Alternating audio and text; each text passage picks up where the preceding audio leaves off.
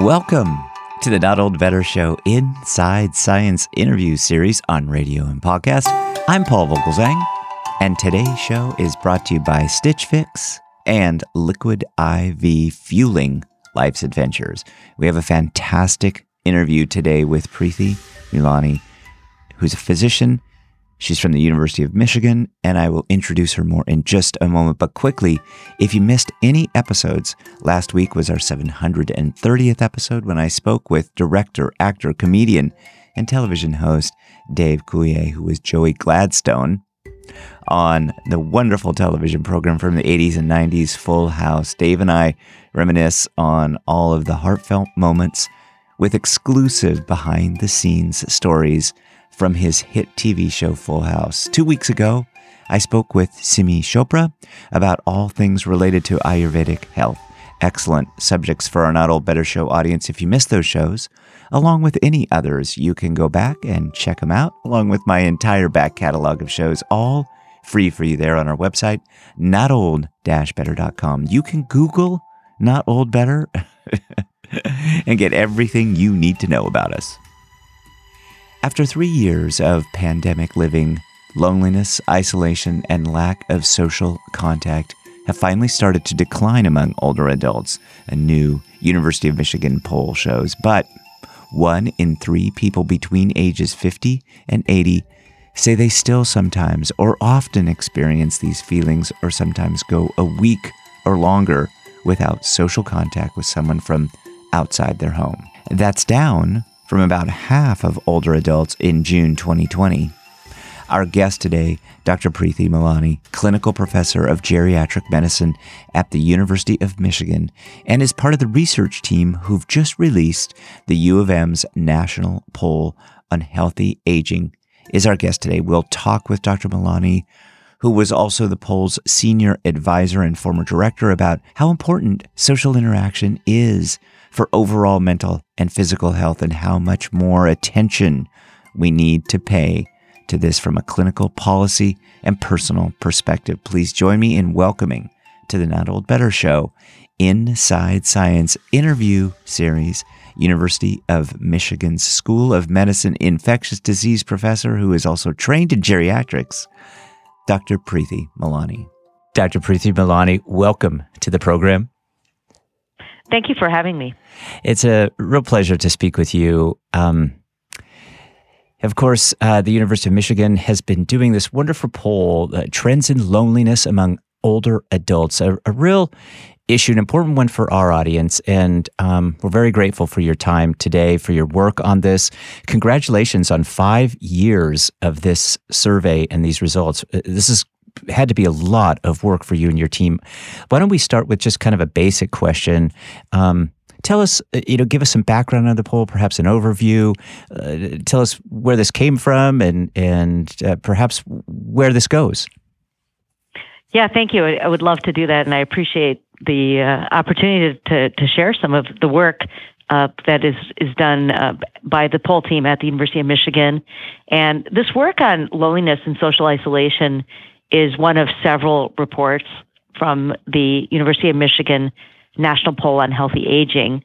And this poll is, like the name sounds, it's a recurring nationally representative household survey of U.S. older adults, and it's issues related to health policy, health care, and not just the older adults, but people around them. Mm-hmm. And this work really grew out of a desire to understand the day-to-day lives of older adults and really hear about issues that matter to them and to their families. And for the poll, we're talking about age 50 to 80. So not just what people might think of as aging, but also pre-aging and people who may be caregivers for older adults. And one of the big goals of this poll was to really move beyond traditional medical issues and to get at overall well-being. And the topic that we're talking about is a good example of a non-traditional health issue, this idea of loneliness and social isolation. And as you noted, we started asking about this pre-pandemic, and during the pandemic, we got interested in sort of following this over time and seeing what happened. Yeah, okay, that's great to hear. So bring us current. What happened during the pandemic and what's happening now, and how is that across all age demographics? So we began really thinking about this in 2018, prior to the COVID pandemic, when, of course, things changed for many of us in terms of social isolation and social contact and loneliness. Back in 2018, this age group, this 50 to 80 age group, about 27%, so about a quarter, reported feeling isolated, and more than a third reported loneliness or lack of companionship. And not surprisingly, during the pandemic, these numbers went up. During the pandemic, these numbers went up a lot. In June of 2020, we asked about isolation and companionship, and at that time, 56% of respondents, so more than half, felt isolated, and 41% felt a lack of companionship or loneliness. And we wanted to see what happened. They're now 3 years into this. So in January of 2023, we went back and asked the same questions around companionship and isolation. And, the numbers were better. About 1 in 3 older adults reported feeling isolated. So again, much better than the 56% who felt that way in 2020, but also more than the baseline that we had in 2018 of about 27%. So some of that did not really go back to that baseline like you might expect. And with loneliness, those numbers also haven't quite returned to the baseline. They're close, but they're not quite there. And I think that this raises concerns. We talk about, is this like our new normal in terms of isolation? And I wanted to add that among the respondents, there's also a group of people who have very infrequent contact. And I remember in 2018 with our team really looking at this, thinking like, wow, there's like a portion of people who really don't see anyone at all. Like they may see someone every couple weeks. And, those individuals have also increased some over time. And I think that this is something for all of us to be aware of, that there are individuals who really have almost no social interaction to speak of. And again, that's not really how any of us should live. Yeah, it's a hard fact. And I noted too that in one of your answers, you did talk about caregivers, because caregivers rate importantly in this equation of older adults, and a lack of companionship means that people aren't getting both the care that the givers might provide, and the caregivers are not doing their job, which leads potentially to employment issues and economic security, which for older adults is an enormous factor. Yeah, absolutely. And I'm glad that we're giving some attention to caregiving. And this is, we've explored other polls. Over the last 6 years, we've looked at how caregiving affects your health. And it can be in big ways and small ways. And there are some benefits to caregiving. Caregivers do get they get pleasure and love and happiness from the work they do, but they often neglect their own health. And when I think about the pandemic and who it was hard on, certainly on older adults, certainly on younger adults, but in my world, I think a lot about my colleagues who had very young kids that they were taking care of during this pandemic, and how difficult that was with daycares being closed or, sort of shutting down without notice, and, trying to really navigate school for very young kids. And so the caregiving and the amount of stress that created, we also see that in older adults who are maybe taking care of people older than them, or in some cases taking care of young kids also. Mm-hmm. Talk a little bit about, that really goes to the mental health side of it, which I think is very important. But talk for a second about the physical health component, because that's an enormous number as well. I was really surprised by that large number. Yeah. So one of the things we found in terms of factors that people identified as increasing their likelihood of feeling lonely or isolated. It was self-reported physical health and mental health. And again, probably lots of reasons, perhaps it's difficult to leave home, but it gets at that notion that loneliness and social isolation do not affect everyone equally. And there are also a number of other demographic groups. And you mentioned caregiving. Interestingly, in our group, in our poll, the individuals that were from 50 to 64 had higher rates of reported loneliness and isolation than the 65 to 80, which you might not think about that, but the older adults were actually at higher risk, as were women, as were people who were unemployed or reported a disability or they were not working. And this is compared to people who were employed or retired, and those with lower incomes. And again, I think that is something you see in a lot of studies around health, and as well as people who reported more symptoms of depression. In fact, remarkably so.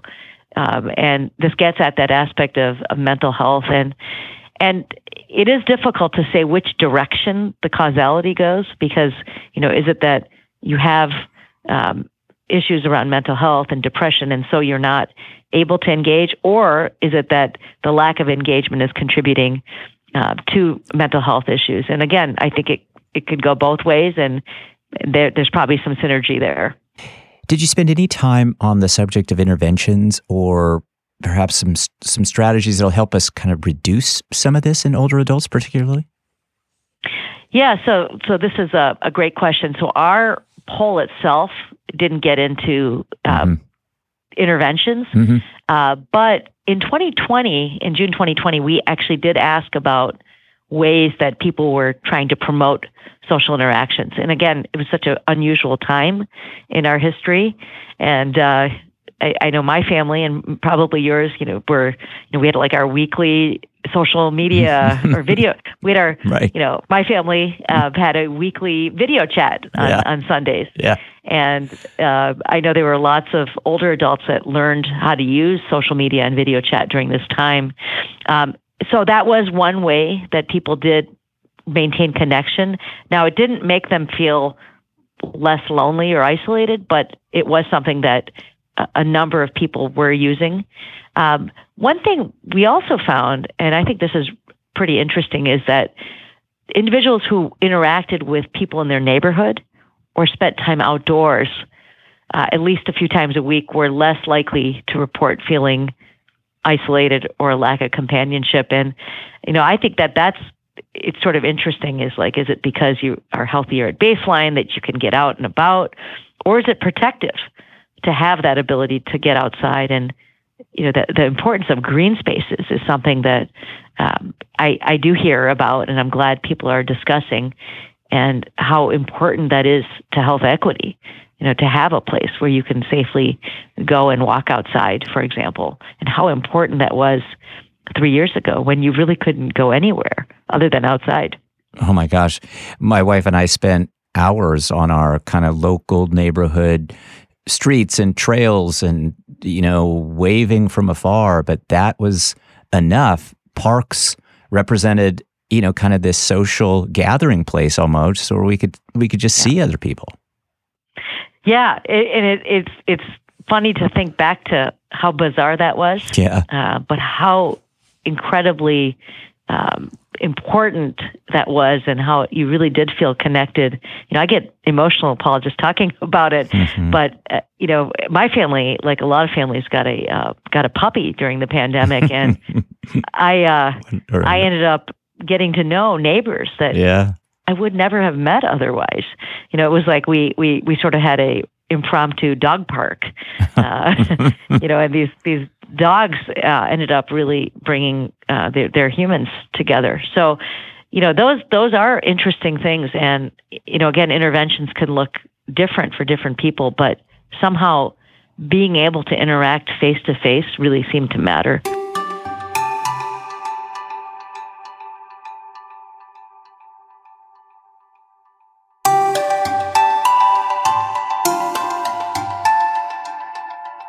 I will be right back with Preeti, Malani, and the University of Michigan's Trends in Loneliness Among Older Adults research.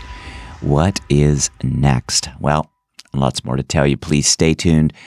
I mentioned today's show is brought to you by Liquid IV, fueling life's adventures. Liquid IV, what an ideal sponsor for our times. I have to tell you, it is hot here in Virginia where we live. It's hot in so many places, and the weather map is just this ugly shade of red for scorching hot. But whether it's hot or not, hydration is for everyone. Roofers, landscapers, yes, absolutely. But all of us, whether we work or play outside or even indoors, you got to remember to stay hydrated these days.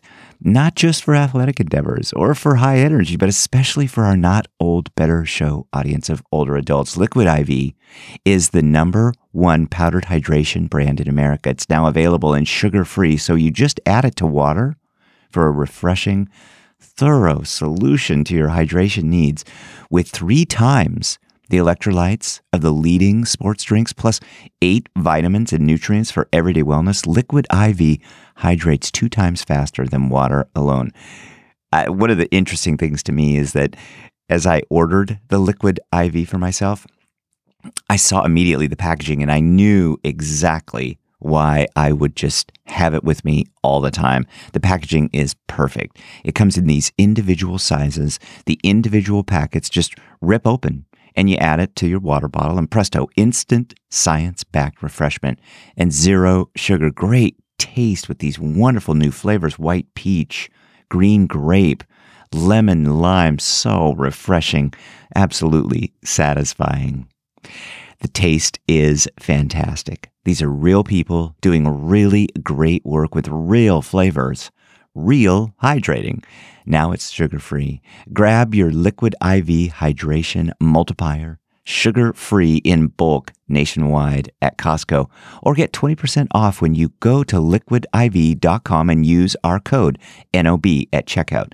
That's 20% off anything you order when you use our promo code NOB at liquidiv.com. When it gets hot outside or whenever you need it, reach for Liquid IV. Like me, I love Liquid IV and I drink it daily. Liquid IV, fueling life's adventures.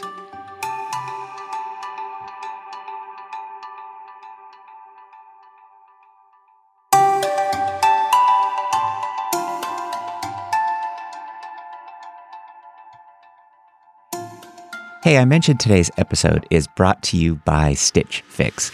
You know, as a guy, I love fashion, but my wife Gretchen does too. We've both used Stitch Fix, with Gretchen being a customer for about 2 years. But guys, I want to tell you this message is for you too right now, but especially for the ladies. Have you ever dreamed of having your own personal stylist? Well, dream no more. Welcome to Stitch Fix.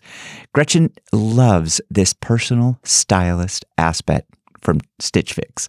With Stitch Fix, real stylists work tirelessly to create a wardrobe tailored just for you, featuring wear now styles in season-ready colors, trends, and patterns.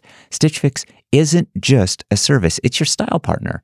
Your stylist will get to know you, your preferences, where you shop, what you like to wear, even your price range. Imagine your surprise when you receive a box of hand-picked clothing items from over 1,000 brands and styles, each piece ready to refresh your wardrobe. And here's the best part. You can try them on at home before you buy, keep what you love, send back the rest, and enjoy free shipping, returns, and exchanges. No subscription required. Order a refresh as needed. I've tried Stitch Fix, and I absolutely love it. Gretchen has especially loved it. I'll tell you that every piece that she's received is just this beautiful addition to her wardrobe, reflecting her unique style and fit. I love that too. So take your style game to the next level. Visit stitchfix.com/NOB, and you will get 25% off when you keep everything in your fix. That's right, 25% off today. Visit stitchfix.com/NOB. All of this will be in our show notes, but that's stitchfix.com/NOB. Stitch Fix, personal styling for every woman and man. Unbox your style today. And now back to our interview with Preeti, Malani. about the University of Michigan's Trends in Loneliness Among Older Adults research study. Please stay tuned. You're going to love the rest of this. We, of course, are with Dr. Preeti Malani. Dr. Malani is an infectious disease and a internal medicine physician practicing geriatric medicine at the University of Michigan, and was the University of Michigan's chief health officer up until 2022. Dr. Malani is with us today talking about the University of Michigan's Trends in Loneliness Among Older Adults study, of which she was a part along with her team there at the University of Michigan. I'm curious about locale, perhaps in urban areas versus rural areas based on the study. Were you able to differentiate amongst our population in terms of where we live and just exactly who's feeling what where? Yeah, so I'm glad you asked that, Paul. And we actually didn't include that information in the report, but we are trying to drill down and look at this a bit. The truth is most of the respondents to this nationally representative poll live in urban areas. Mm-hmm. Most respondents to this poll live in suburban areas. Okay. And then also in rural areas. This is not as much of a city-dwelling urban population. But really what we found with other reports is that it comes down to other issues such as income. And you could speculate this both ways. You could say, well, gee, in a smaller community, it might be very close-knit and people are looking after their neighbors. Or, boy, it's hard to have transportation options because it's a smaller place. And the truth is that these issues are common everywhere and that no one is really protected from this, and that it comes down to really being aware whether you're in a large community, a small community, or something in between. Well, that's interesting to hear, because I would have thought, for example, our LGBTQ plus older adults, many of them face isolation for a lot of reasons, social isolation leading to health issues, mental health, physical health. And I would have thought that some of these trends might have impacted them or other subgroups perhaps more, but you didn't find that. It's just everywhere. Yeah, well, and you mentioned LGBTQ plus older adults. And again, we did not obtain information on identities. Mm-hmm. Among this poll respondents. So that's a limitation. Mm-hmm. Although I think it's something that we should consider as we move forward, even if numbers are smaller. So it's difficult to offer really specifics, but as you said, I think we could all speculate, and there's extensive research that suggests that individuals who have these identities are generally more vulnerable to poor health outcomes, both physical health and mental health. And it's, again, for different reasons, but you can imagine that the world for someone who's 70 or 80 may have been very different. I mean, we did not always have Pride Month and marriage equality. It was not the law of the land. And family structures may be very different. And people may not have a spouse or partner. They may not have children. They may have difficulty engaging with the healthcare system due to bias and stigma, and not just for emotional well-being, but really for physical health. People may not have gotten the same type of cancer screening, for example, or blood pressure screening, or just the idea of well-being visits. So this is an important community, and I'm glad that we're having discussions around youth and mental health in this space. But the same things could apply to older adults. And again, people may not have that identity as it may not be obvious, who has these identities. And so I think, again, in the healthcare system, asking, who is your family? Who are the people around you? Who helps make decisions with you? That's something that I've learned to do clinically. Very helpful. And you mentioned Dr. Vivek Murthy and the Surgeon General, the U.S. Surgeon General, and his work on really raising the alarm of this epidemic of loneliness. What are you hearing about the report? You've been doing it now since 2018. Dr. Murthy has been talking about loneliness. Are we getting enough information? Is there action? Are you hearing that we can do things kind of differently? Or are you hearing that this is enough? Do we do we just kind of stand pat where we are? Yeah, no, we definitely cannot stand where we are. But I'm pleased that people are recognizing that chronic loneliness is a major health concern. This idea of persistently feeling isolated or lack of companionship. It can affect you not just mentally, but cognitively, in terms of your physical health, even longevity. And again, if you're lonely, maybe you're not eating well. Maybe you're not exercising. Maybe you're not sleeping well. And addressing loneliness is not simple. There's not a one single solution. And sometimes, frankly, there's not a solution at all. But what I hope people are doing in the clinical space, but also in other spaces, is just like we might ask about diet and exercise, clinicians should ask about loneliness, about feeling isolated. Are you disconnected from others? And sometimes there are solutions. And I'll just think of one example. And this is something from my own family. Is hearing loss is something that can be very isolating. And one of the things that is important to note is that the notions of loneliness and isolation, they get lumped together, but they are distinct. And you can be surrounded by people and feel very lonely. And on the flip side, you could be like sort of on your own and still feel very connected. And so they don't always go hand in hand. But hearing loss is a good example. And years ago, my grandmother, I noticed that she said to me, well, I'm really having trouble following the conversation. So I just am sitting quietly and not engaging. And I said to my mother, I said, she's getting isolated. And it was something kind of as simple as a pocket talker. Something, she wasn't someone who was going to really pursue hearing aids, but, a sort of a simple device that I purchased, thinking like, well, if it helps her, it helps her. But using that pocket talker, she was able to watch her favorite TV shows. She was able to talk to her sister on the telephone. So something that is relatively low tech really made a difference for her. And again, I noticed this a lot with my own family, but with my friends' family members. And I pointed out, I'm like, wow, notice that your mother or father or whoever really was having a hard time hearing. Are you aware? They're like, yeah, I did notice that. So I think, hearing loss is one place where there may be things to do that are relatively easy to do that could help. At least, it may not allow people to engage in everything, but if they can engage in some things with an adaptive device, that's one way to try and remove a barrier. There are community resources, the area agencies on aging, senior centers, libraries.